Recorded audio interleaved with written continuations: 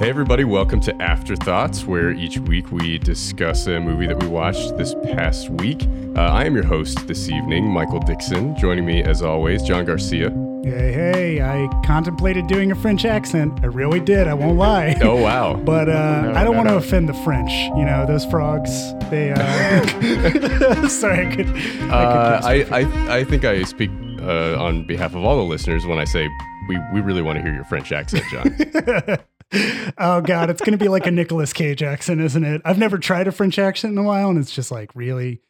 Fuck it, we'll do it. All right. Oh, welcome to the Afterthoughts podcast. I'm excited to talk about A Man Escaped, how you say. Yes. Okay, all right. right. Not horrible, I guess. Oui. Also with us, Ryan King. What were your thoughts on that French accent, Ryan? Yeah. Do you remember It's All That when Kenan Thompson did the like French guy in the bathtub skits? Yeah. That's exactly what you just did. S'il te plaît, enlève ton banjo de mi nombril. Please remove your banjo from my belly button.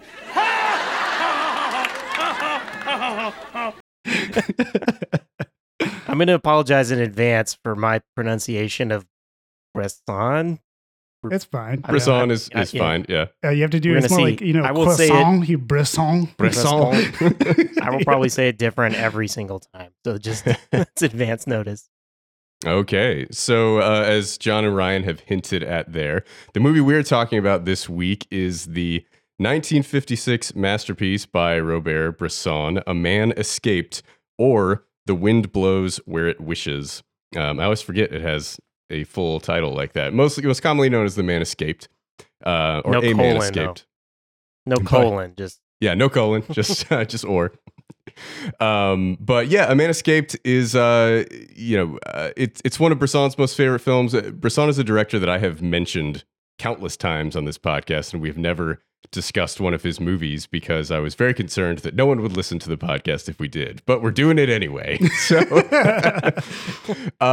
Bresson is a fascinating director to me. He's a French director that, kind of got notoriety starting in the early 1950s. He was actually born around the turn of the century and was middle-aged when he started kind of getting notoriety for his films. But his approach to filmmaking is so unique and different than any director I've ever seen. And we'll get into more of that as we discuss the movie. But he views most movies as filmed plays, and he doesn't like actors emoting because he thinks it comes across as like hollow and fake on camera. And he thinks the way that you can best display human emotion is actually by removing emotion from the performance in the actor and creating it through other filmmaking techniques, such as cinematography or sound design or, framing, editing, music cues, to kind of create that connection with the audience. And he viewed, cinema as something that should be different entirely from theater, and it should be something beyond that and become its own art that is different from just an evolution of theater into a more accessible medium. A Man Escaped is about a French prisoner in a Nazi prison camp in Vichy, France in 1943. The lead character, Fontaine, has attempted to blow up a bridge and, conspiring with the French Revolution in order to push back against the Nazis. He's been captured and imprisoned for that. And the story is about him attempting to escape and get out of the prison. It's based on a true story, an account written by a real French prisoner who actually did escape a Nazi prison, and his telling of that story. And Bresson was really moved by it and was impressed by kind of the cold matter-of-fact nature of the way that he told the story, and wanted to put that into the movie and to try to translate that style over into film. And I think it works really well. I think A Man Escaped is probably the best movie I've ever seen at building tension. And it does it in a very subtle fashion. It's like what's not on camera is very important. The sounds that you're hearing off screen are very important. The sound design is used to intensify the sound of scratching and footsteps and things like that make every second very tense. And, there's these long scenes of Fontaine just carving away at panels on his cell door with a spoon. And, he's just terrified that a guard might show up at any time. And he's ready to, he has a whole process of reassembling the door and hiding away all the tools very quickly if he needs to do so. And it just builds tension this way that is just palpable. And the movie it almost feels minimalist in certain ways, but I would actually argue that it's not. It's actually doing a lot and creating a really intense atmosphere with the filmmaking techniques that it's employing. The only other kind of similar, ways I've seen tension built are like, Sergio Leone with like A Fistful of Dollars or Once Upon a Time in the West. But those movies are a little bit more, kind of, I don't know, like over the top. Bombastic. Than Bresson's are. And Henri Georges Clouzot in Wages of Fear, I think, does it similarly in some of the scenes of like the truck driving on the rotting bridge and things like that. But Bresson is really kind of the master of that in this movie particularly. A lot of his films are about spirituality and, potentially a character going through some sort of salvation process. And, in A Man Escaped, it's very literal, like leaving of prison and attaining freedom. But I think this movie is just fascinating to watch, and Bresson is so distinct from any other filmmaker, and seeing what he does on screen, I'm always fascinated by it. Even if it's a movie of his that I've seen before and I return to it, I'm always kind of slapped in the face by it because it's just so different than any other filmmaker out there and his unique style. So I think it's the best Prison Break movie I've ever seen. I think it's just so intense and really well done, the way it kind of slowly gives you information. He focuses a lot on physical actions, like shots of hands doing work, like just the process of Fontaine going about his task of trying to get out of the prison very meticulously, and it builds the tension so well through that process. So yeah, I'm really excited to hear what you guys think about this movie. So I'll kick it over to John. Yeah. So this movie is my second Robert Bresson film. The first one was L'Argent, which is his last film that he ever made. Love L'Argent. So I basically have an exposure to sort of a beginning and an end of Bresson's career as he wanted to see it, and a totally different angle of like him getting his techniques down and what he wants to do. Like I can see little things in this movie that like ripple out into the rest of what will eventually become his career. And it's kind of fascinating. I was also just reminded of, Fritz Lang and M. Interesting. And how like there's that use of sound that it's just so meticulous and surgical to really bring the outside of the frame into your mind the entire time the movie's going. This is a movie that I watched with Sasha. We watched it, I think, relatively late at night, and it gripped both of us. Like she stayed awake through the whole movie, despite it being relatively quiet and almost lulling, and how like some of the deafening sounds and like the white noise could kind of pile up. There was just such a fixation on like, is this actually going to work? Is this escape plan going to be, neither of us is going to look behind on like a Wikipedia article and try to figure out, oh, it's based on a true story. Did it actually happen? Or what's going to happen here? Like, I think about halfway through, I was like, well, he has to get out because we're watching the movie that's based on this story, right? But at the same time, he turns to like a priest and is like, if anything happens to me, just like, here's my paper of what I wrote and what I did. And I was like, oh, that could also have been how things get out. Shit, I don't know what's going to happen at the end of this movie. This tension build is crazy. Watching that and kind of listening to the sounds be built up, like there's a lexicon of sounds that you start to become familiar with, from the jailer's keys to the scraping of wood to the knocks between walls, knowing whether or not people are at certain places spatially. Bresson like just guides you through it. And I had such a fantastic time really trying to pick up on everything he wanted me to in the film. And it is one of those things where like, if Bresson could do this with the medium of film, I want to know what other mediums he could do something with, because he seems like somebody who wants to innovate beyond the boundaries of what a medium is allowing you to do or what people think it's conventionally for. And that's I want to see more directors that do that. L'Argent changed a lot of how I see film. And this movie just continues to build on like, oh yeah, I'm like being reminded now, because obviously L'Argent is like almost maximalist Bresson at that end. It's the most Bressonian film for sure. He kind of becomes more and more himself as he goes through his career, and his his films get just further and further away from anything that you would describe as like a traditional piece of cinema, and just kind of really doubling down on all these concepts that we've talked about in kind of more extreme ways, which is fascinating to see. A Man Escaped, I think, is his most approachable film. It's a really good entry point to kind of experience his aesthetic. Yeah. So this is definitely one of those, I did this backwards probably, but I'm also a person that is not going to be put off by a movie like jumping in with L'Argent at the end or the beginning of something. Like that's not going to put me off from seeing a director. It just makes me want to see them more. So, I enjoyed this. Sasha gave it a thumbs up as well. Sasha really enjoyed it.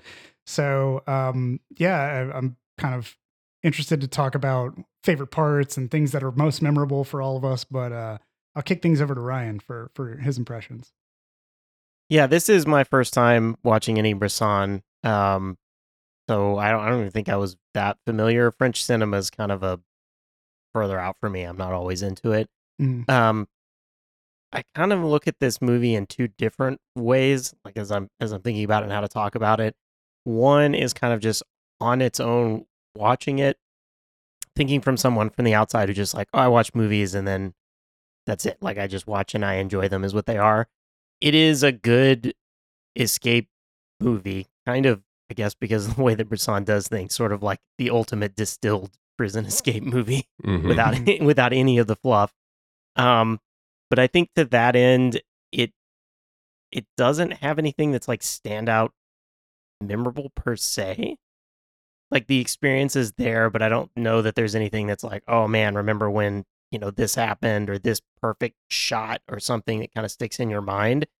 But as a film enthusiast, it's a completely different experience because I'm sitting there looking at like, in this time period that this movie was coming out, we still have like 12 Angry Men that we talked about recently, where it's like just a fucking play. Yep.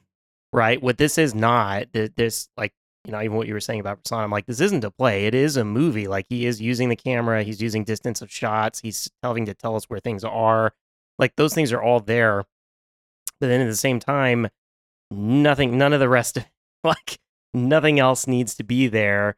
We don't even really, I don't think we see any Germans' faces, right? A lot of times they're completely some guards off-screen. Kind of by accident, but yeah. Yeah, they're completely off screen. These bullet sound, the supposedly people being shot, executions, but we hear gunfire again at a distance. The threat is there and ever present, but not really in our face as an audience. We really get like exactly what our main character is getting. Like that actually kind of really fascinated me because that's something that a lot of times bothers me of how it's like, oh, well, now we need to see this thing over here because otherwise we wouldn't know what the hell was going on. There's a couple times where we see something and that's like, then the guy comes out. But realistically, like we only have the same information and often the same vantage and viewpoint as our main character, almost in a dreamlike state where you sort of see yourself in a third person. And describing every little fucking detail of everything he's doing, and it's never like not important. It's all exactly everything that he needs to eventually get to his escape. So that like that was fascinating. In this, like, I almost wanted to say, if someone's wanting to make a movie, or for students making a movie, like whatever you were excited by to come in, I'm like, first I would just be like, start with this. This is like a I don't know, what is this? What was it back then? Francs? This is like a 50 franc movie. Like we had a prison that exists. We're getting no actors. We're using barely any music. If you want to, sure, throw in some like, I don't know, free classical music, whatever. Sound, we can do all the sound outside because we're just having dialogue and we can add that shit in later. And then it's just film exactly what fucking happens and don't try to be cute, don't try to do anything else, and just edit together like perfectly all your shots at the end, like edit together everything you need. And like start from that, make a functional movie. Like that was interesting to me because I think I see that like, oh, they see Slacker or they see, Kevin Smith movies or whatever, and like, oh, this would be awesome, I'll do that. But there's so much style where here this one almost, the style is that it doesn't have all that style on top of it. It really does feel like we're just filming something that happened. Yeah, the style bleeds in through the other elements. Yeah, in a but way. not in a documentary way. Like, right? We're not not this like third person. We're not being like told what to follow or how it works. Like, it really is just like we're on this guy and what he's doing, and that's it. Like, we're just there. We're just filming it as it happens. Yeah, I saw a quote about Bresson. I forget who said it. It was like a critic or another filmmaker who said Bresson gives you exactly what you need and nothing more.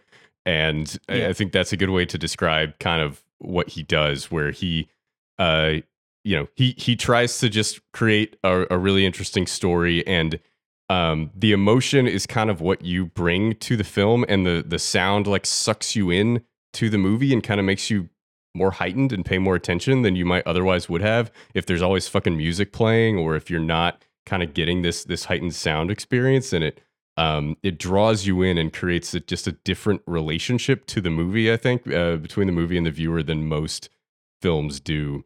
But yeah, I think that's it's an interesting way to look at what he does. Yeah. I'm actually, Ryan, when you said that that it felt like a dreamlike state when you're watching this movie, I'm reminded of, I saw something, I didn't click on this stupid clickbait title because I have no fucking interest in it, but it was like, Christopher Nolan said that he revolutionized screenplay writing with Oppenheimer. And I was like, well, I'm not going to fucking read that.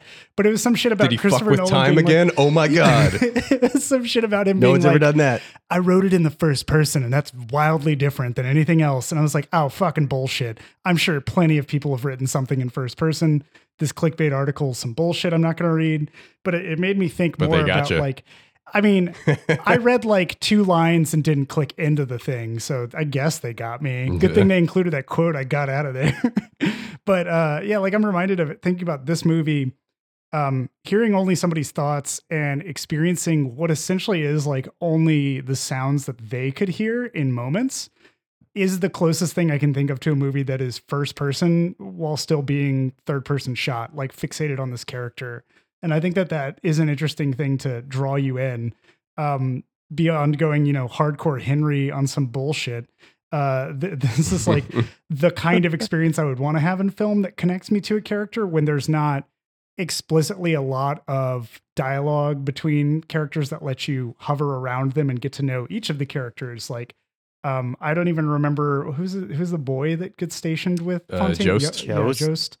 And, yeah, Jost, like you really have no idea who Jost is, and you don't even get too much of a dialogue with Jost to know whether or not he can be trusted beyond sort of what his eyes see. And it seems like at any point in time, the camera is really trying to pull you more into Fontaine's perspective, and everything about the film is working to bring you into that world and not so much make you a spectator of it. Like, I held my breath when Fontaine held his breath.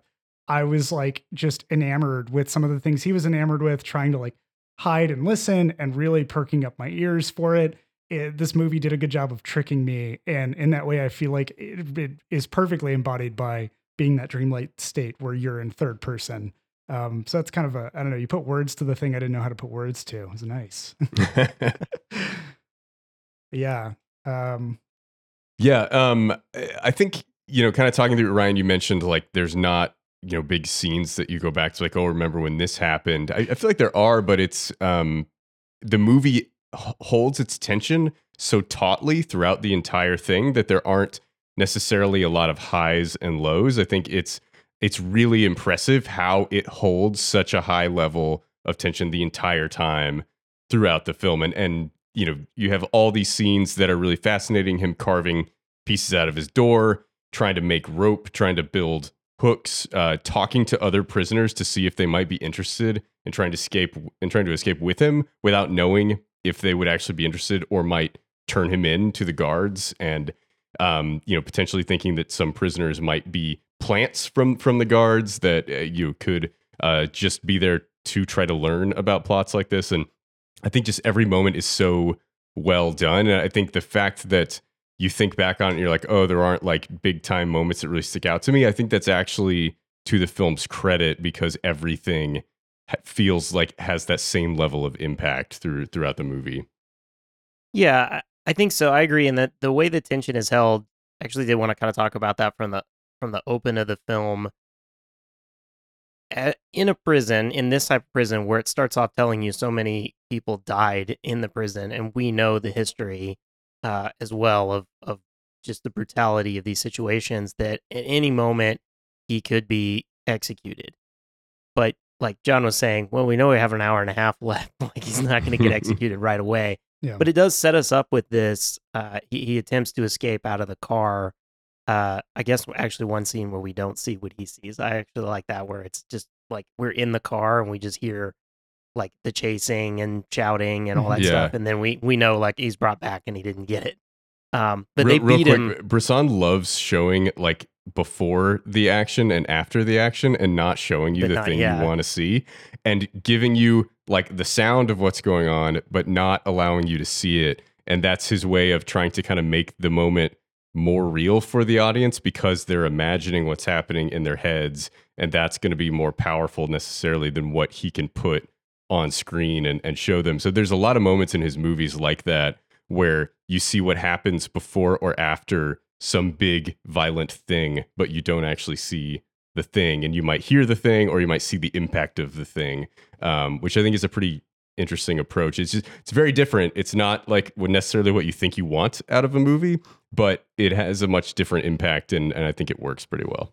Yeah, no, I think it's great. I like that. Hitchcock also does say that he likes to do that kind of thing, to let your mind run with it. Mhm. And this movie does a lot, right? Where there's a ton of stuff that's kind of out there where you, just as him, have to be like, what's actually happening? What happened to that guy? Where did he go? Like, what is that sound? What, right? Like, there's a lot of that, because there's so many things are kind of just out of your frame that you have to think, okay, what's going on? But he gets beat to a pulp, Mhm. right? Mhm. And we see him, if it's so much so he has to be carried into the cell, right? Like, they pretty much carry him in the cell and like dump him there. So we do have that, like, and they move him a couple times, like he changes cells seemingly for no reason, right? I think And it's he's, like a holding tank and a more permanent cell type of situation, Yeah. but who knows? and they, it's like they come and grab him for the first time to dump his shit bucket, and it's like you're not exactly clear, like, where is he going? Why is he having to take these things, right? Like, each time. So there's that tension, but there is that in the back of your mind, like, well, I know he's not going to die, but I'm like, but he could be like really seriously injured, or these other Interrogation, characters could torture, be gone, yeah, at any second, like everything like that. So the tension does stay there, which is true of that situation, right? Every day you would wake up uncertain of what's going to happen. So I think that, yeah, that tension is there, and I like that. And so it's like, as a movie, it's very memorable from a movie aspect of how it gets all those things done. It's just tough for me. I'm trying to put my head into like regular Joe movie watcher who has like never watched a movie before, comes in and watches this, and then goes afterwards and watches Fast 10. Like, which one he's going to later be like, oh my God, movies blew my mind. And he's probably not really going to talk about this. But then if he watches like 1,000 other movies and comes back, he's going to be like, shit, I remember this. Wow. It does some really great things for what it is, right? I was wondering too, I do think in 1956, this probably would have been more like that. I think because I'm thinking of the movies coming out, and there's it's also like the end of the Westerns, right? So we've had this like over the top, there isn't really a point. It's just gun shooting or whatever, and that's already kind of run its course by this time. So it's like all of the like big action, but also like plays where we couldn't really, we couldn't figure out exactly how to make it into a movie. Like, that's kind of reaching its tail end. And then you also have the like the other flip side of coming out of theater and then coming out of silent movies in the 50s. You still had this like actors that just emote for the back row. I like to say, like, I think this is James Dean's done in 50s, like Giants 56, I think. So it's kind of like the end of like James Dean, if you think of that. But like, just that like over the top, like so over the top, too much so for a movie. Yeah. Like, that's it's also like method acting limit. is coming up at the time. Like Brando is doing stuff, but yeah, it's still mostly that acting for the back row type of thing. And Bresson is just so much the opposite of that. Yeah, absolutely the opposite, right? And I would even say it isn't that the characters don't show anything. It really does feel like they show I don't know exactly what it would be realistically. Like it's like we don't have to see like a tears come down their face, to know that they're sad, or see them like in pain and put their hands up to the sky or whatever. It's just sort of like, yeah, we know that guy's like fucking terrified because we just know the situation, and you can kind of sense what you sense in a person realistically. Yeah, and he creates emotion through context, right? Not through performance and through the staging of the shot and all these other methods that I think it just works in such an interesting way that you're not expecting, and the emotion can kind of sneak up on you. Like, oh God, like I didn't even realize that this scene was so emotional, and it kind of snuck up on me. Yeah. Seeing like who's the guy across the way who died so that he could fly. I don't know. Orsini. Orsini. Yeah. Seeing their relationship kind of grow, and Orsini, they have that whole kind of exchange about who the bravest man is. And I don't know, there's something so sweet about it and so matter of fact. And it reminds me of those, I was thinking about, or talking about, stripping out some of the theatrics about it. The Great Escape is like 6 years after this movie, I think, or is it 7? 62, 63, somewhere in there. Yeah, and that one's like grandstanding Steve McQueen and all of these heroics, and like it's the bombastic escape compared to this a man escaped. And just thinking about those things where somebody locked up in prison, I don't think that past a certain point they would really try to stick their neck out that much. Like they would try to do it in more subtle ways, like Bresson is showing in this. And in these kind of even the taps on the wall, the softest taps, like so baby quiet, taps. Yeah. And like you have to really be listening for any of those things. And that to me is that you're hiding, you're actively imprisoned, and you're not like, I'm going to punch a wall because I'm fucking mad about it. Like you're past that point. Fontaine is past that point. When you're captured, you're, subdued by whoever your captors are. And you really got to like mute a lot of your activity. And to watch these exchanges, they're washing hands and they're, I won't lie, I was getting Arrested Development flashes every so often where they're like, no talking. It's like no touching. There's just those moments where they're really trying to be so careful about everything that they do that at times I was like, they're really putting a risk in. Like there would be a moment where a character is making eye contact for longer than they probably should be. And I was like, fuck, this is such a risk. And the fact that I became heightened in that sense and was so aware of it speaks to kind of that tautness. I think of, in terms of the tension, I think of like a can on a string and how like the tighter you pull that, the less the vibrations and frequency is going to be noticeable, but it's still there. And like Bresson just takes that whole string and amplifies it for you. And you're like, oh, this is what I get to experience. Like these small moments that are really powerful. And we don't need the sine waves that are like, a roller coaster's ride of loops and downs and ups and whatever. It's a good analogy. Yeah. So I was just, I fucking loved that part of it. I'm trying to think of like, Ryan, in terms of like, is it memorable or not? Is the Fast X crew going to be like, oh shit, it was so dope when they fucking choked out that Nazi off screen or whatever.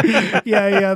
I don't think those moments are as memorable as like, you don't have big bombastic moments to remember because you remember how it made you feel. It is the entire feeling of the movie was holding my breath. Whereas in Fast X, a majority of that movie was me being bored.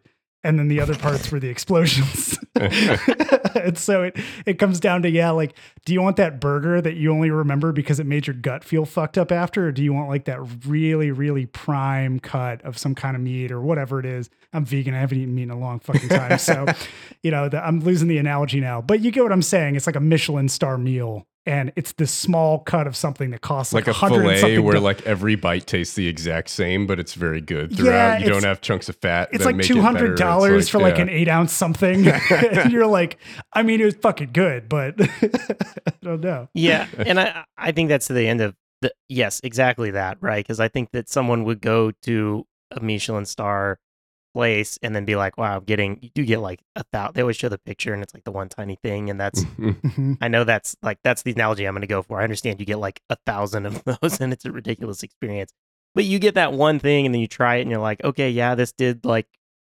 give me the impression of a steak, but it isn't a steak. It's this little, I don't really understand. But it's so fleeting in a way. And you have to have like understood cooking to get to that level of appreciation for a meal like that. Yeah. In the same way that I'm like to my kids, when I take them out, they don't appreciate any of the shit that they eat because they just want like macaroni and cheese from the box. I actually went to a restaurant the other day and it said on there, it was like they had their macaroni and cheese that they made from like it's like egg noodles, their From cheese, scratch, farm raised. from scratch, like all this stuff or whatever. And then it was like and this was on the kids menu. It was like, you can have our homemade mac and cheese. And it's like, we also can just make it from the box, and they could actually order that. And I'm like, that place was that good making their own stuff. And they're like, but we get it. Some of you just want fucking Somewhere food box Jamie macaroni. Oliver's crying in a corner. That's really funny. I think it's interesting to talk about spirituality in Bresson's films. Like, it's less apparent in A Man Escaped, but like he made Diary of a Country Priest and Alcazar Balthazar, Mouchette. Some of his movies are more overtly so, and there's typically a moment of salvation in his films and like some sort of struggle that a character is going through. And as his career progresses, he seems to get more like nihilistic to me. Like L'Argent is, it's some of his movies, the salvation experience is death. Some of them is prison. And it's like, okay, it's just getting kind of dark as we go through his filmography. Here it's actually escaping. But the full title of the movie is A Man Escaped, or The Wind Blows Where It Wishes. And it's from a verse in John 3 that one of the characters references in the movie that says, "You should not be surprised at me saying you must be born again. The wind blows where it wishes. You hear its sound, but you cannot tell where it comes from or where it is going. So it is with everyone born of the Spirit." And I'm not sure exactly what that means in the context of the title. Like, I don't know if that means, the salvation of Fontaine being escaping the prison at the end. The wind blows where it wishes seems almost nihilistic to me. Or is it like, you can't necessarily control what's going on. There's also a moment in the movie where the pastor character tells Fontaine, hey, pray and God will save you. And Fontaine says he'll save us if we let him. And, kind of a God helps those who helps themselves type of a thing. And Fontaine is so focused on the work at hand and at actually saving himself. And the pastor is praying for his salvation, but is damned. And Fontaine is able to escape kind of through his own power of will. So I always think it's interesting to look at Bresson's films in the context of spirituality and biblical stuff, because he's clearly very interested and fascinated by it, but I don't really know what his take is and like if he was Christian or how Christian he was and like what that means in his art. But like, it's always present in his films, and I'm not necessarily sure kind of how that ties into A Man Escape, but it's there. And like, he's, the music that he's using is like, classical choral church music that is kind of coming in at notes when there's hope and when, he's escaping and things like that. So I'm curious if either of you have any thoughts on that. Yeah, key to say that music is like free time. Yeah, he doesn't use it much. He does not use it He much. uses Very music sparingly. very sparingly, but when he uses it, it's usually pretty powerful. But it was yeah. like 20 minutes in. I looked down. It was like 27 minutes in the first time some music hit, and I was like, okay, why? Yeah. Right? Like, I haven't heard it for almost 30 minutes. Why suddenly do we have music? Like, what's important here? I do think there's a couple things I definitely wanted to talk about this and that quote specifically. I feel like there's multiple directions to take it. But to kind of what you're talking about from the salvation standpoint with that conversation, it made me think of it as a joke that I always like to tell. I don't remember where I heard it, but that the person is like in a hurricane and they don't leave. They like pray to God to be saved. Then the water just keeps going up and people keep coming by and they just keep praying, and then they end up Yeah, they're like, God's going to save me. And they're like, okay, I guess Yeah. I'll just leave you here. Yeah. and he ends up in front of God and he's like, man, I sent boats and helicopters. Like, what, and it's, I did think that was the way the character was thinking of like, yeah, I can get out of here, but only if I get out of here, right? I'm not going to sit here and pray and hope and whatever. Like, I'm going to do the work to get out and to move forward. And then you could interpret that the wind blows of like, you in the same way. It's like you have to be born again. Like, you have to choose, you have to, but it's work. not just a thought, not just something that happens to you. And that's the case here of where he's, and people constantly doubt him and tell him it's not, now sometimes they think he's going to, and then they change their minds and think they doubt him. And like, he never really seems to doubt himself. He really is on this, like, I'm going to escape. Like he's working at it every step, and he has all these little plans and all these little thoughts. He's just like, that's where he's going. Yeah. I love how, just speaking about the people that turn to doubting him at some point, at one point, they're like, somebody's like, hey, everybody thinks you're fucking drawing it out. And I thought that was really funny because it was just like, dude, this is a fucking escape plan with one shot only. Fuck you. Like, everybody thinks you're full of shit, bro. Sure to get off the pot. Jared from 103, he says he won't do it. I can bet you won't. I kind of interpreted it in a similar way where it is one of those like, what will be, but also you have to make it yourself. You have to help. You have to put some of your actual willpower into trying to make it happen. There's other pieces of like, kismet, sort of just like fate and how other people get put in the right cell near him, or people change kind of where they want to put their faith in. That is where like the wind blows where it will. Sort of thing is like, it's whatever you fill your bucket up with is what you fill your bucket up with, whether it's shit or whether it's the shards of a lantern that you've shattered. That's exactly what you're going to be putting in. And that's what you're going to be kind of carrying through in the line. So I felt like from a spirituality standpoint, I didn't really see it being super nihilistic. Like it wasn't one of those like, hey, it doesn't matter what you do because it's always going to end up some way. I saw it way more of like, well, everybody is going to kind of do their own thing, and whatever you end up doing, as long as you like put as much effort into it, that's going to be what your destiny is. Like if he dies trying to escape, then he was the man who escaped effectively. Like he escaped one way or another. To what end, we don't know. And in this instance, it's like, hey, he actually succeeded because he continued to try in the face of like random odds and things thrown his way. Like, he said at a period of time that like he needed more than one man, even though it's a man that escaped, he needed one man to fall before. So he would know how exactly to go through with his escape plan. If he had tried it prior to his other friend, what was his name? Orsini. The John the Baptist of this movie. Yeah. Prior to Orsini trying, if he had tried, he would have failed and died. And Orsini needed to die so that he could make that jump over. There was a sacrifice required. And even then, Jost like coming in and helping him, it made the whole process easier. And it required him to put trust in the fact that it wasn't just a one-man operation too. And that's faith. That's like spirituality to it too.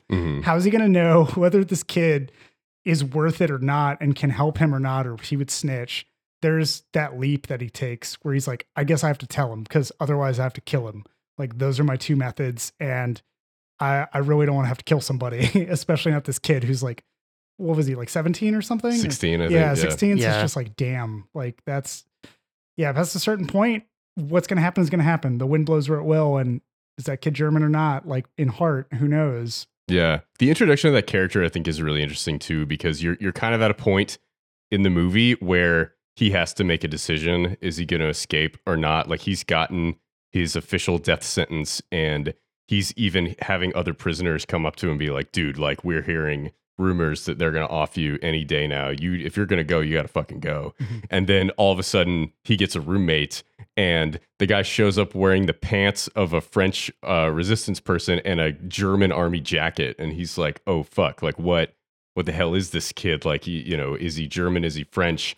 Is he a spy? Did they plan him here to try to figure out if I'm going to escape? Like what's going on? And it adds this new different kind of tension to the movie. And I think it makes the escape sequence even more, it just kind of turns it up a little bit other than where it would be if he was just there by himself. So yeah, I thought that was a really interesting twist at the end of the film. Yeah. And I would say you never really figure out if he is. I mean, I guess he doesn't. Well, give they him escape up per and he se, never but rats on him. So you know. Yeah. He at least isn't a snitch. Seems weird they would have gone through that whole thing just for him to be like, I'm German, I'm going to turn you back in now. Here's how he got out. Yeah. Yeah. The end of the movie, I think thinking through that quote of the wind goes and kind of what the point of that full quote. We don't know how our character, like, we don't see how he got captured or anything. He's arrested when we start the movie. And at the end, I love how they just land, more or less, hug each other, right? And then just like quickly walk off. And that's like it. It's just like, hey, we're out. And then they just walk off, and that's the end of the movie.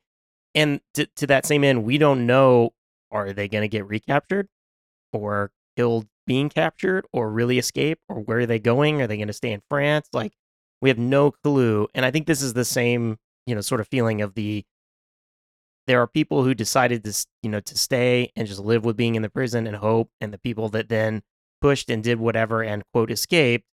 But we're not sure who lives and who dies anyway, like who does end up with a good fate, and sort of the like, who goes to heaven, who goes to hell. Is it real? Is it different? Like, we really don't know at the end of the movie at all. And I think that's the same thing. The quote is just like, you have to have faith to be born again. Like, you don't know where your spirit came from. You don't know where your spirit is going. You can make choices. You can choose, where you want to go with it. But at the end, the spirit goes where the spirit goes. That part's not exactly in your control because you don't know, but you can go down that path. Yeah, that's interesting. I was actually thinking in that same thing, Ryan, I was thinking of, the priest who stays behind, the pastor and the father, they're both there. The pastor gets the note that has the instructions on how to escape. Basically, Fontaine just leaves it with him. And there's that whole option of thinking about how you'll leave and what you'll leave with. And for some reason in my head, that conjured A Hidden Life, the Terrence Malick film. Yeah. Just because you think about how many people will go to bat for their religion or their spiritual faith and like what they are trying to do in the face of oppression. Like, if that priest is killed by Nazis, that priest is killed by Nazis, and nobody saw it, and nobody really gives a shit. Like, in my cynical and nihilistic opinion, it means nothing because you're just another body, and it doesn't matter if you're a religious person or not. But if you're in like a town square and people can see you and you become a martyr, then that's a totally different thing. Just like the man who escaped is the symbol of hope, basically. He has shown that there are flaws in this prison system and has basically made a mockery of the Nazi regime, being like, hey, you thought that you're fucking the best? Well, really, you're just like two dudes, one monitoring some stairs and one riding a fucking bike forever because your budget cuts or some shit have put you on that path. And in that way, it like could inspire the rest of the prison to do things. Who knows what that would actually be, but that's where like the faith picks up, is hopefully by my decisions being made, I've made some kind of a difference, not just for myself, but for the other people that I've left behind. They now see this is possible, and that like you can critically think about this and get out of this, and you don't have to be oppressed by it or wait for your judgment call and your firing squad to terminate you. And that was just kind of like what triggered A Hidden Life for me.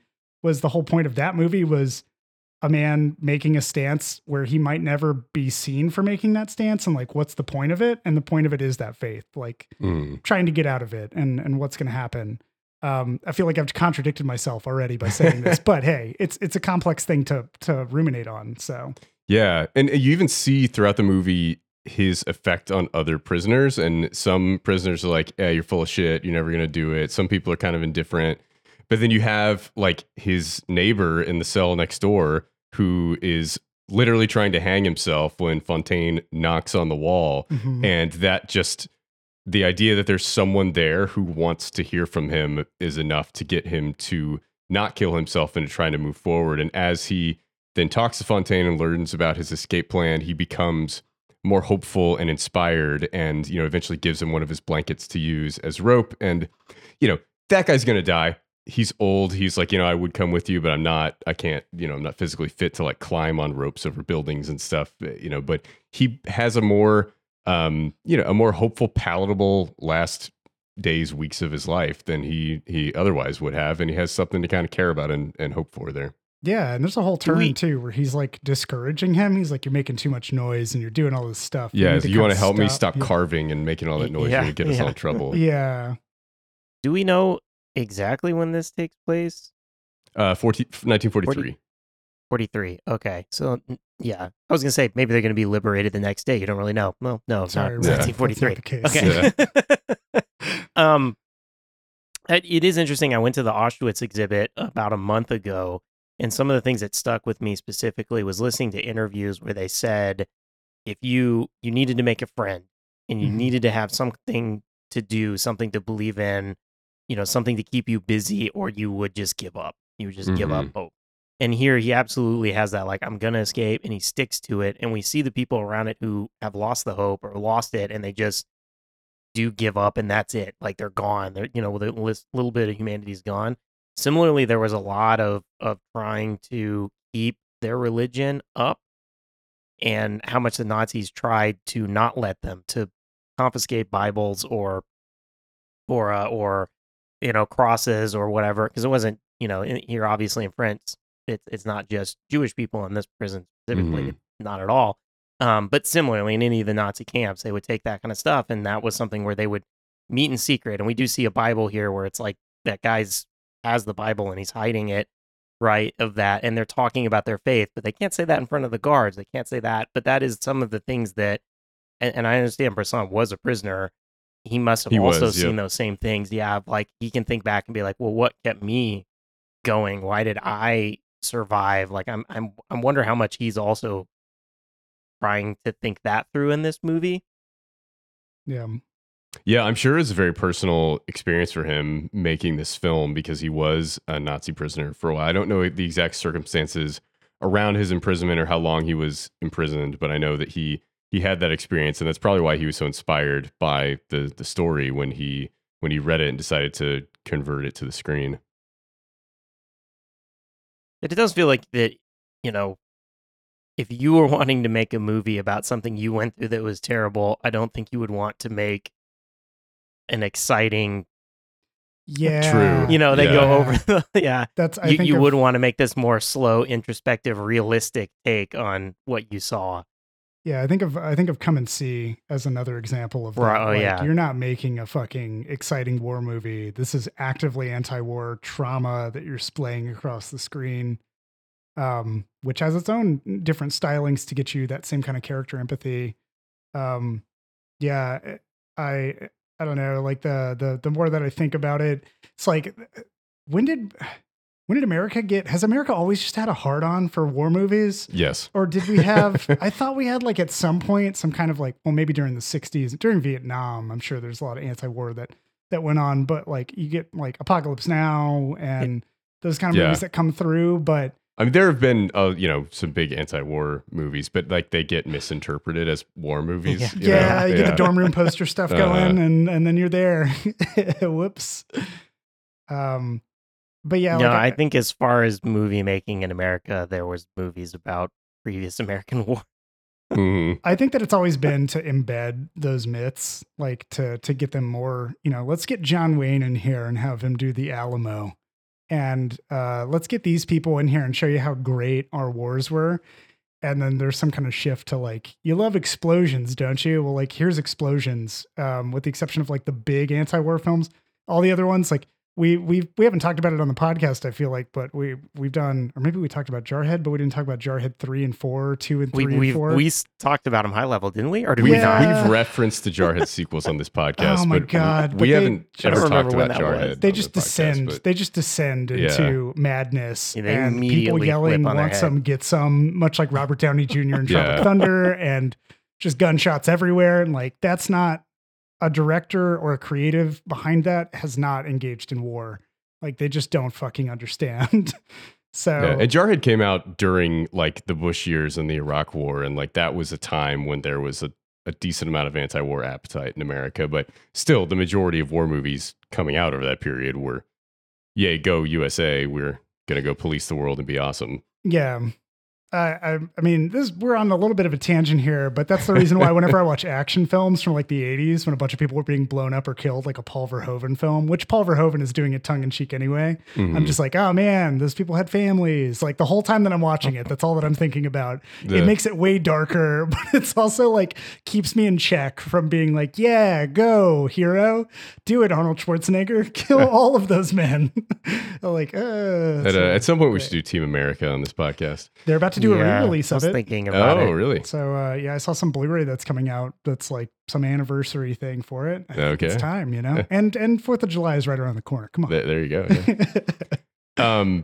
I think with Bresson also, I want to briefly touch on his legacy and you know, kind of how he influenced cinema going forward. And I think so Paul Schrader is going to be the clearest example. You know, like he is a guy who absolutely fell in love with Bresson's films, and like that shaped him as an artist. And you know, I talked about Schrader a little bit a couple weeks ago about you know, some of his recent films, First Reformed, Card Counter, and Master Gardener. And you know, a lot of his work is very shaped by what Bresson does. You know, he makes these movies about a lonely man sitting in a room writing down his thoughts. A Man Escapes doesn't have as much writing in it, but there is a lot of narration. And Bresson uses this technique called doubling, where like you'll see a character writing something down and then you'll see him do that thing, or you'll see him do it and you'll hear him doing the voiceover, or sometimes all three of those things combined. And it's almost like it's not redundant. Like it almost serves to like the repetition almost kind of brings you in to what's happening even more than if you're just seeing that thing one time.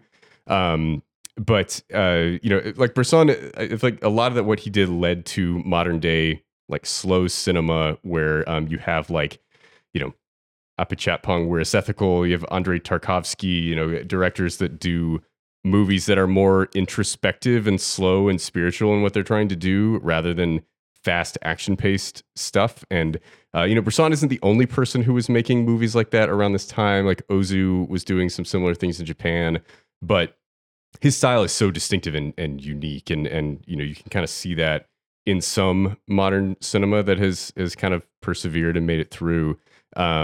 But I think it's just Schrader in particular. I think it's really cool to see him taking so much from Bresson, but also putting so much of himself into his work and making something that is building on what he did, but it's very different. And Schrader doesn't believe in the like actors as models who don't emote type of thing. Like he does typically have his actors be fairly reserved, but he's not telling them to just stand there and say the lines and like remove everything there. So like there are differences in their styles and what they do, but like seeing how much Schrader loved Bresson is what made me want to go check out Bresson. And so you know, I think it's cool, like if you see a modern filmmaker that you like and you hear about influences they have, it's cool to go check out directors that they liked and see, you know, kind of how their styles built into what you see and like today. Yeah. In a similar manner, like obviously on the podcast, we joke about it a lot. We talk about a lot the fact that I watched a shit ton of schlock. I watch bad movies all the time. Part of bad movies don't intend to be bad movies most of the time. They just intend to be something that's either copying from another director, or that's, you know, it's poor technique that's trying to be workshopped and honed. And I think when I think about Bresson and I think about this kind of mastery of what's outside of the frame, a movie that nobody in their mind would think is something that comes up is something that comes up for me. And that's A Wicked World. That's the terrible Barry J. Gillis film that I showed you. It's like a shot the on one you VHS. like fast forwarded through and showed me like 20 minutes. To show you like Yep. 20 minutes just to give you an exposure to it, because the 20 sound in minutes that was movie, too much. Yeah, the sound in that movie is done so poorly, the layering's done so poorly that it can be taken as the high and the low of a Bressonian technique, like where it can be taken wrong. And that's kind of the point of like bad film for me, for watching like movies where somebody tried. One, I appreciate that somebody put the effort in to try to make this movie, but two, I can see where they went wrong, and seeing something like A Man Escaped or even L'Argent compared to something like A Wicked World or Barry J. Gillis's other movie Things, which are both ADR'd, you see where the sound went wrong. You see where all of the dubbing went wrong. And it's in, like when you're trying to do paints for the first time, I think about it too. When you're adding sound elements, when you're adding any element to your film, it's like adding multiple colors to the same palette. Well, you eventually end up with black if you add too many of the same color over one spot. Same thing for sound. Same thing for like Barry J. Gillis. He just overwhelms the senses in a way that he doesn't think that he's doing, but everybody who watches that movie knows it. And it's kind of fascinating. That's kind of why I dip into that world, is because when I come back to art house, or I come to like French cinema, or I come to these different auteurs. Like, holy shit, this sound design is actually really good. There's, yes. I'm not just trying to get like a uppers and downers, but it ends up being that case where I can exactly see and pinpoint these moments and be like, oh, it should have been that. And part of it is I'm learning, like, one, what I like. I'm learning, two, technique, because I want to eventually apply some of it, or at least be able to engage with it a little bit more. And then three, it's just like, for me, it's a fun experiment. It is fun to see these highs and lows together and mix them and try to amplify it. Like talking about what fires off in my brain, like whether it's A Hidden Life or whether it's Wicked World for this movie, it's kind of fascinating. My brain is blending these things and telling me, hey, here's why you might enjoy this more. Here's what's going on with this. Here's what you recognize here. And I feel like that's beyond the frames as well. And that's something that, like, whether it's Bresson that intended it or not, it's what's happening to me and how I experience cinema, and it's cool. Yeah. So. And I think that's what I was saying about it, wishing that students, you know, or these kind of movie makers that are like, that's me, I'm going to be a movie maker in my black tank top. If they tried to make this movie, just start off with this, and like, then you can work in the shit you want to do. Like, see if you can make something this simple and get it vaguely correct. Because you're right, so many times, and it's two different ways with bad movies. Either they don't even understand how the fuck what they're working with is. Yeah, the sound, the camera, like everything is a disaster. Or it's the other way around. I think The Room is that, you know, the bad movie. The reason The Room is tolerable to watch as a bad movie is that actually all the other shit is fine. All the other stuff we talked about, like, it's fine. It's everything else about that movie that's wrong, and it stands out because you're not distracted by horrible sound, or there's some weird set stuff, but it's like you have to actually stop and look into it to see it to that depth, and you're so distracted by just like the horrible lack of a story or acting. Like the movie part of it's fine-ish.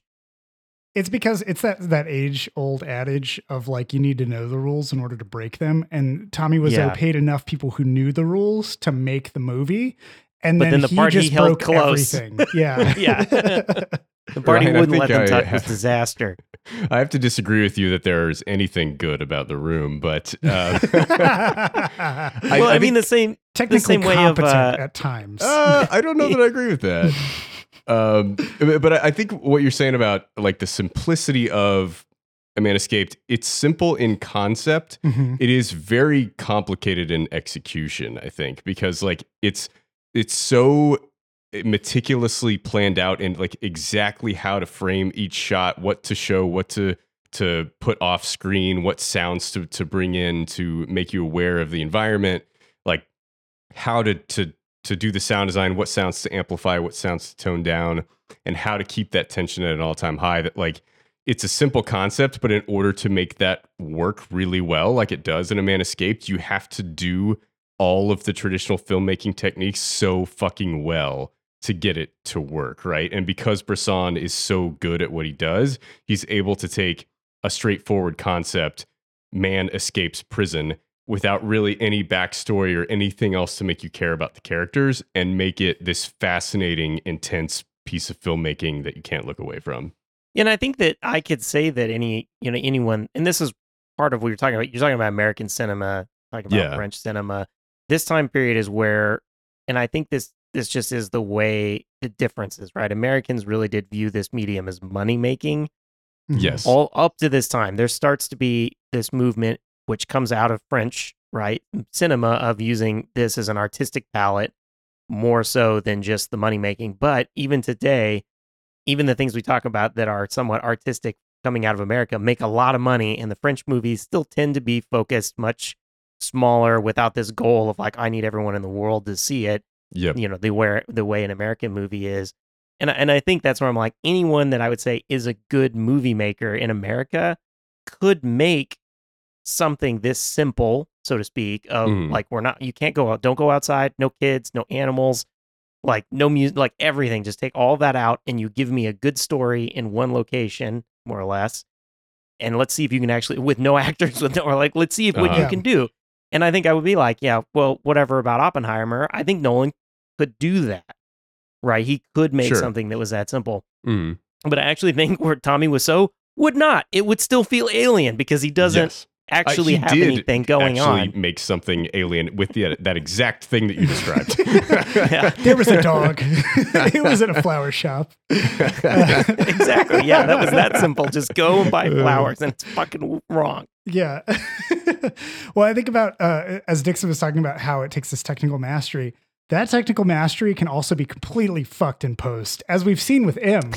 Because of M's legacy, where Hollywood was like, the fuck is this? We need to add sounds because Fritz Lang obviously forgot them. Mm. And then it just completely undercuts the actual product of what you're trying to carve and meticulously make.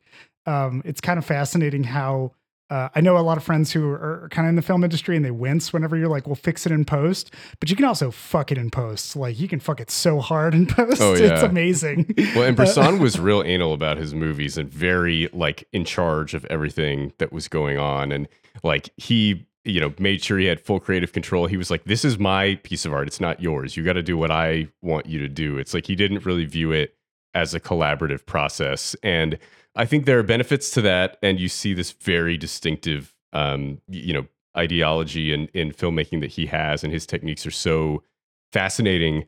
But also, you probably lose something there too, where you're not, kind of taking these suggestions of the artists that you're working with and bringing those into your film. You do run a risk of overindulgence, which L'Argent kind of has in his love of doors.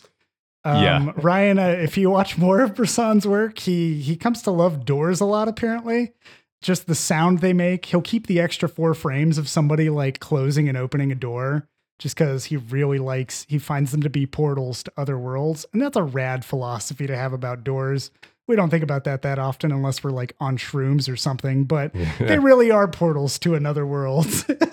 It's also his editing technique. It's less apparent in A Man Escaped because there isn't as much door action, but he does that in a lot of his movies. Pickpocket has that a lot, where like he opens the scene too early and he cuts it too late on what you would normally expect from a pattern in a movie, where normally you expect the scene to begin after the action has started and to end before the action has ended. And Bresson will just start a scene on a closed door and you're sitting there for like 3 seconds until someone opens it and comes into the room. And then the scene doesn't end until somebody leaves and closes the door and you're just sitting there looking at the closed door for 3 seconds. And it's a technique that is clearly by choice, and it just kind of it makes you feel weird, and it kind of, you're kind of like, what's going on here? And it kind of pulls you into the movie. You're like, what is he doing that I'm not? Because it's so clear that he is in control of everything, and he knows exactly what he's doing, and he's making a high quality film. But you're like, why is this weird? Why does this feel so off? And it just kind of draws you more into his movies. I think a lot of the techniques he employs, especially with like the turning up of ambient sound, really help to kind of pull you in to the movie and just be more engaged with it. If he loves doors, why did he abuse one for an hour in this movie? Yeah, good point. Well, he made a little like doggy door portal to the world outside the cell, I guess. A door within a door, yeah. Cool. Well, do you guys have any other thoughts, any other scenes that you want to talk about?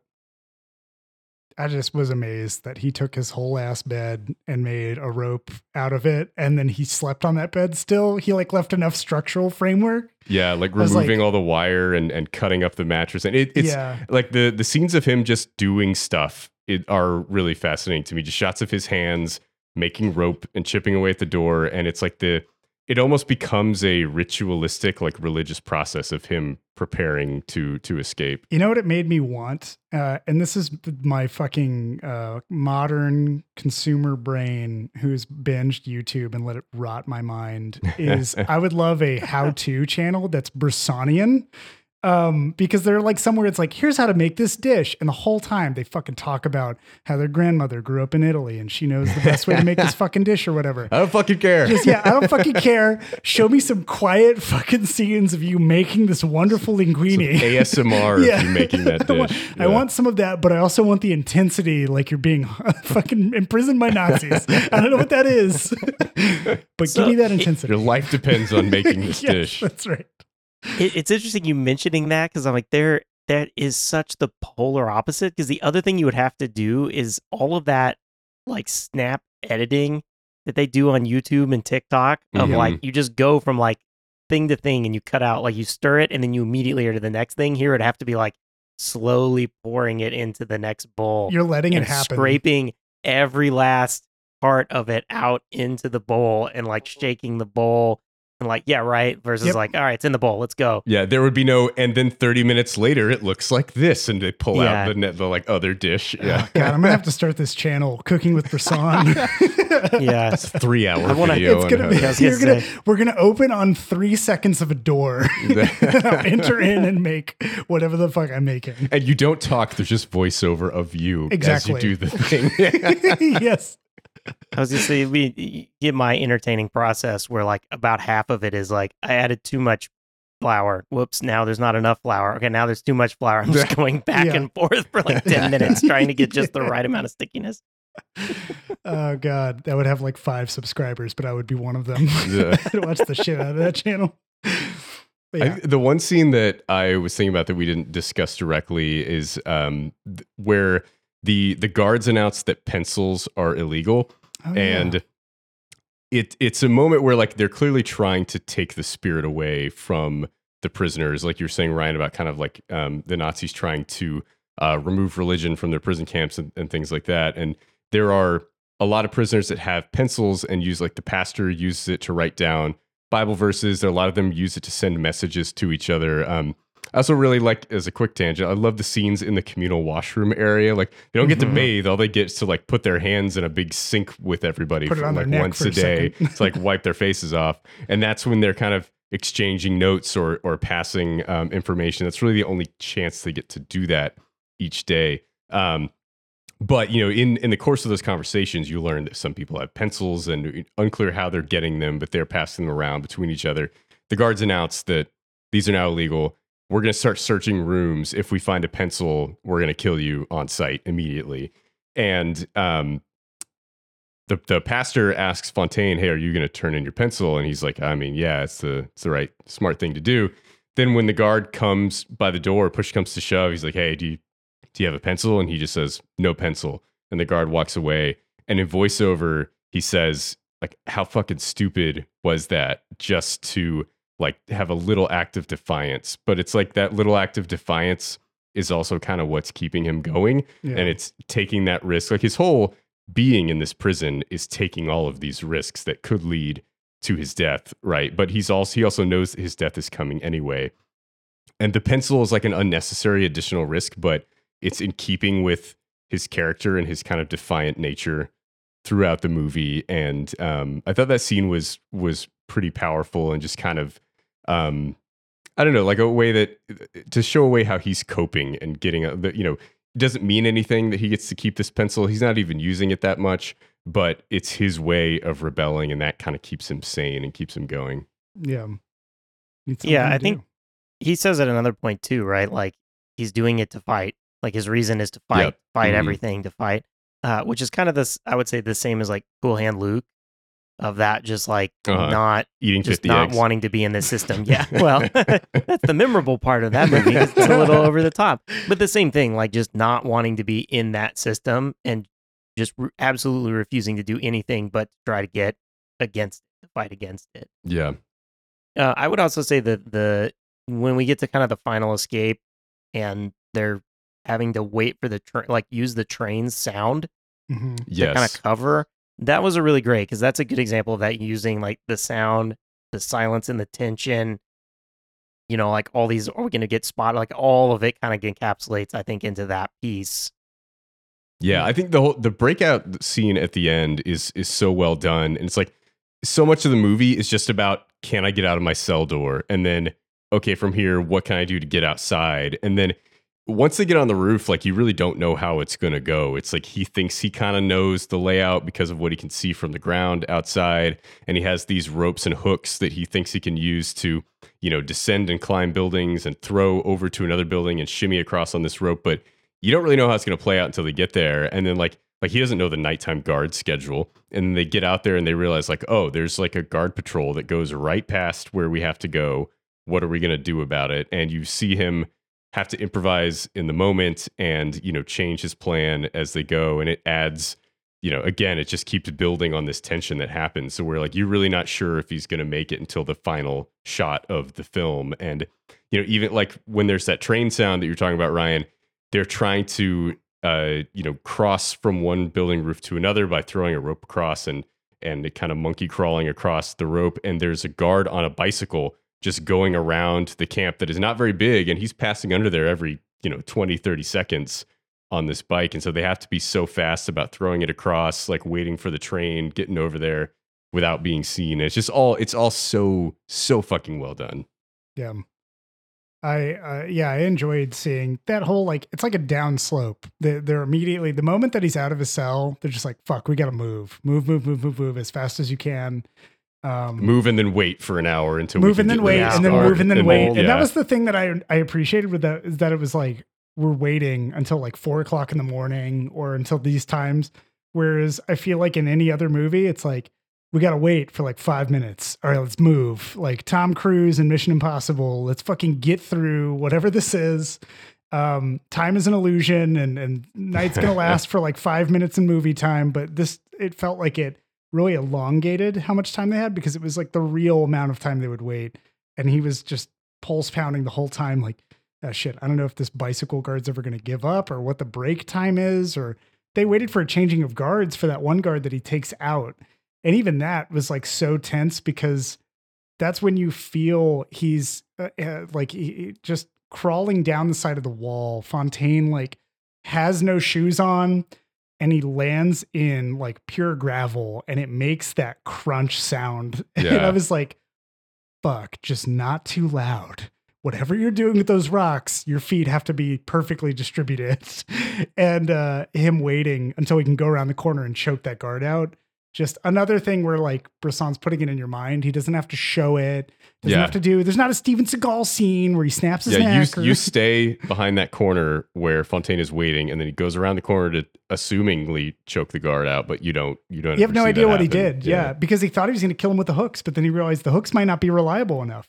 Yeah. Who knows what you got to do? So just those moments. It's like, damn, like you wait here, even the kid, you and Jost wait here and Fontaine will be back. Really, really awesome. So like just waiting like pins and needles kind of moments. Yeah. The lighting in that scene is really great too. I mean, in every scene that Bresson does, the lighting is really good, but in that, like where they're waiting on the rooftop and Fontaine is peering over the edge, looking down at the guard, and like the light is shining up just on the upper half of his face, and you can see the fear in his eyes as he is watching the guard pace back and forth. It's just fucking expertly done. I'll also say that I appreciate, we're talking about how great we love this scene. This is a great scene, folks. We love this scene, don't we, folks? It had to happen. It triggers every time. But it wasn't me. I appreciate it. Wasn't Dixon this time.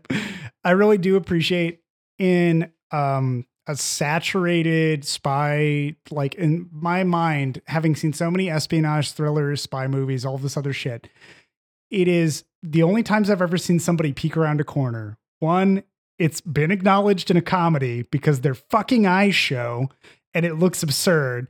Or two, it's never acknowledged and somehow they're super sneaky all the time.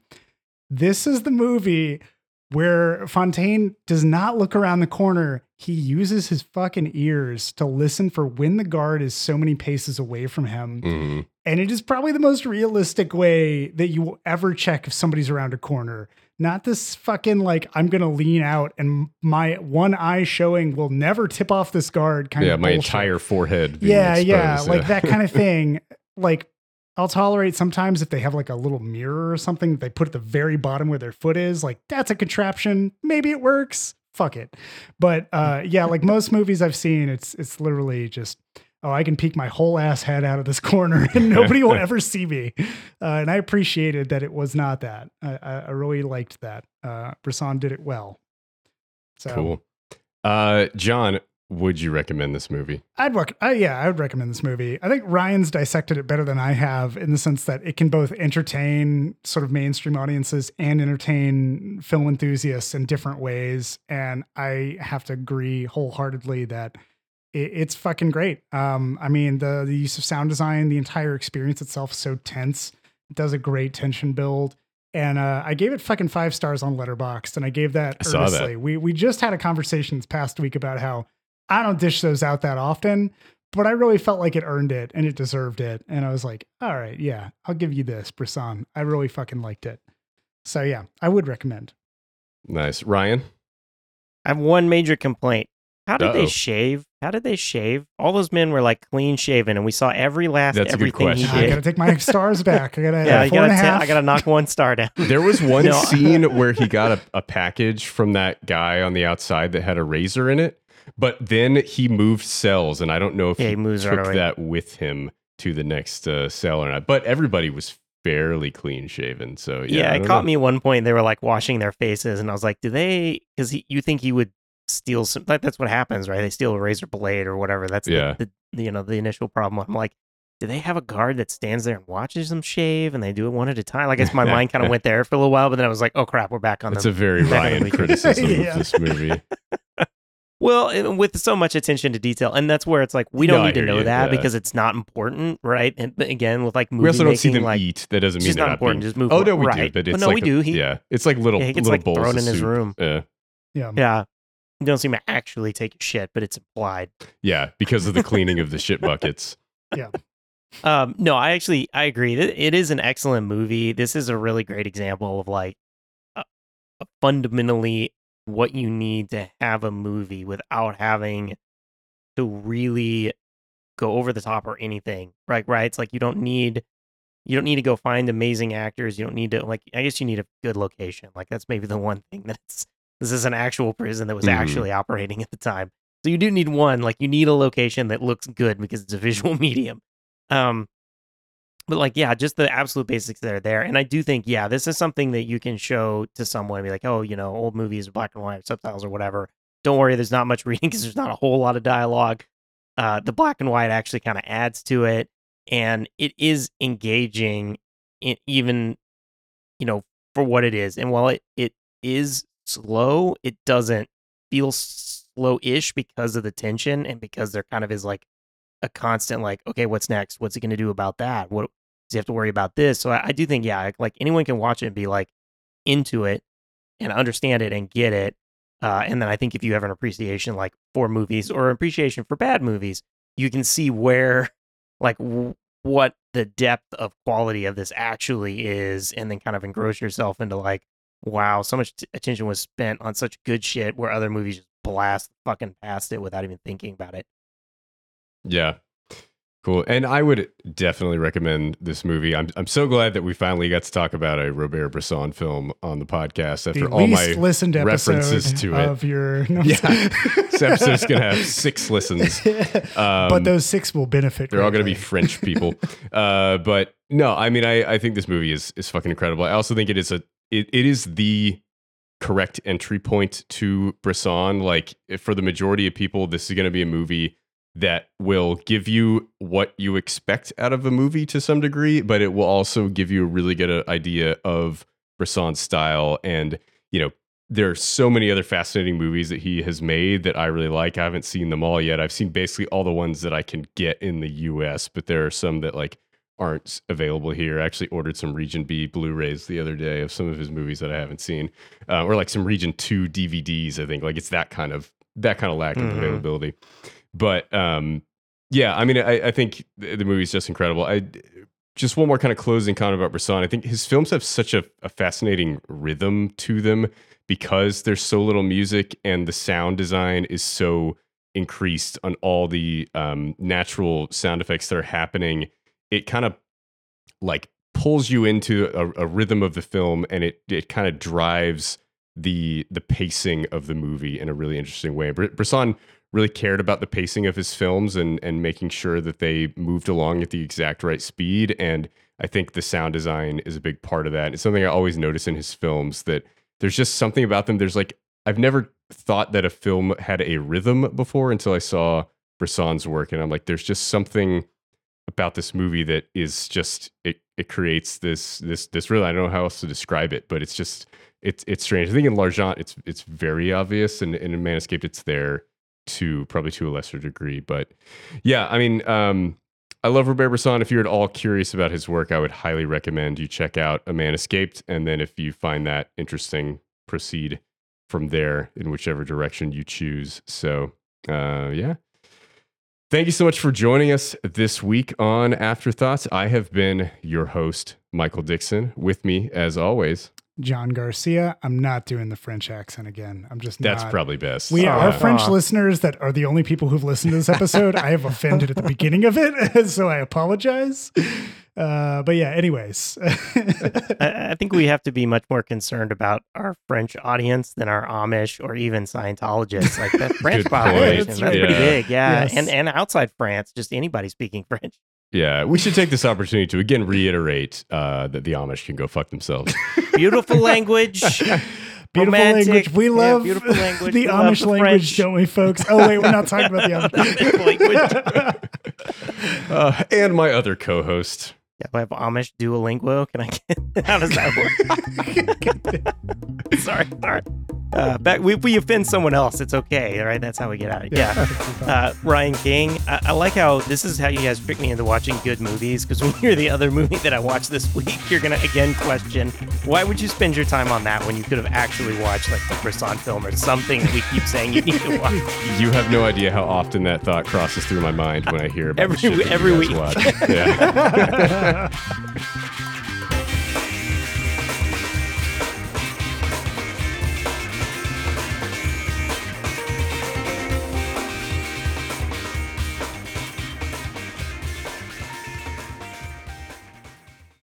Hey there, movie buffs, TV toughs, and all listeners in between.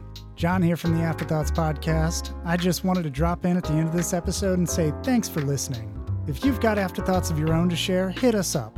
You can find us on Twitter, Facebook, and Instagram at The Afterpod, or jump into a conversation on our Discord server. You can find info for this and more at theafterpod.transistor.fm. Thanks again for listening, and we'll catch you on the next episode.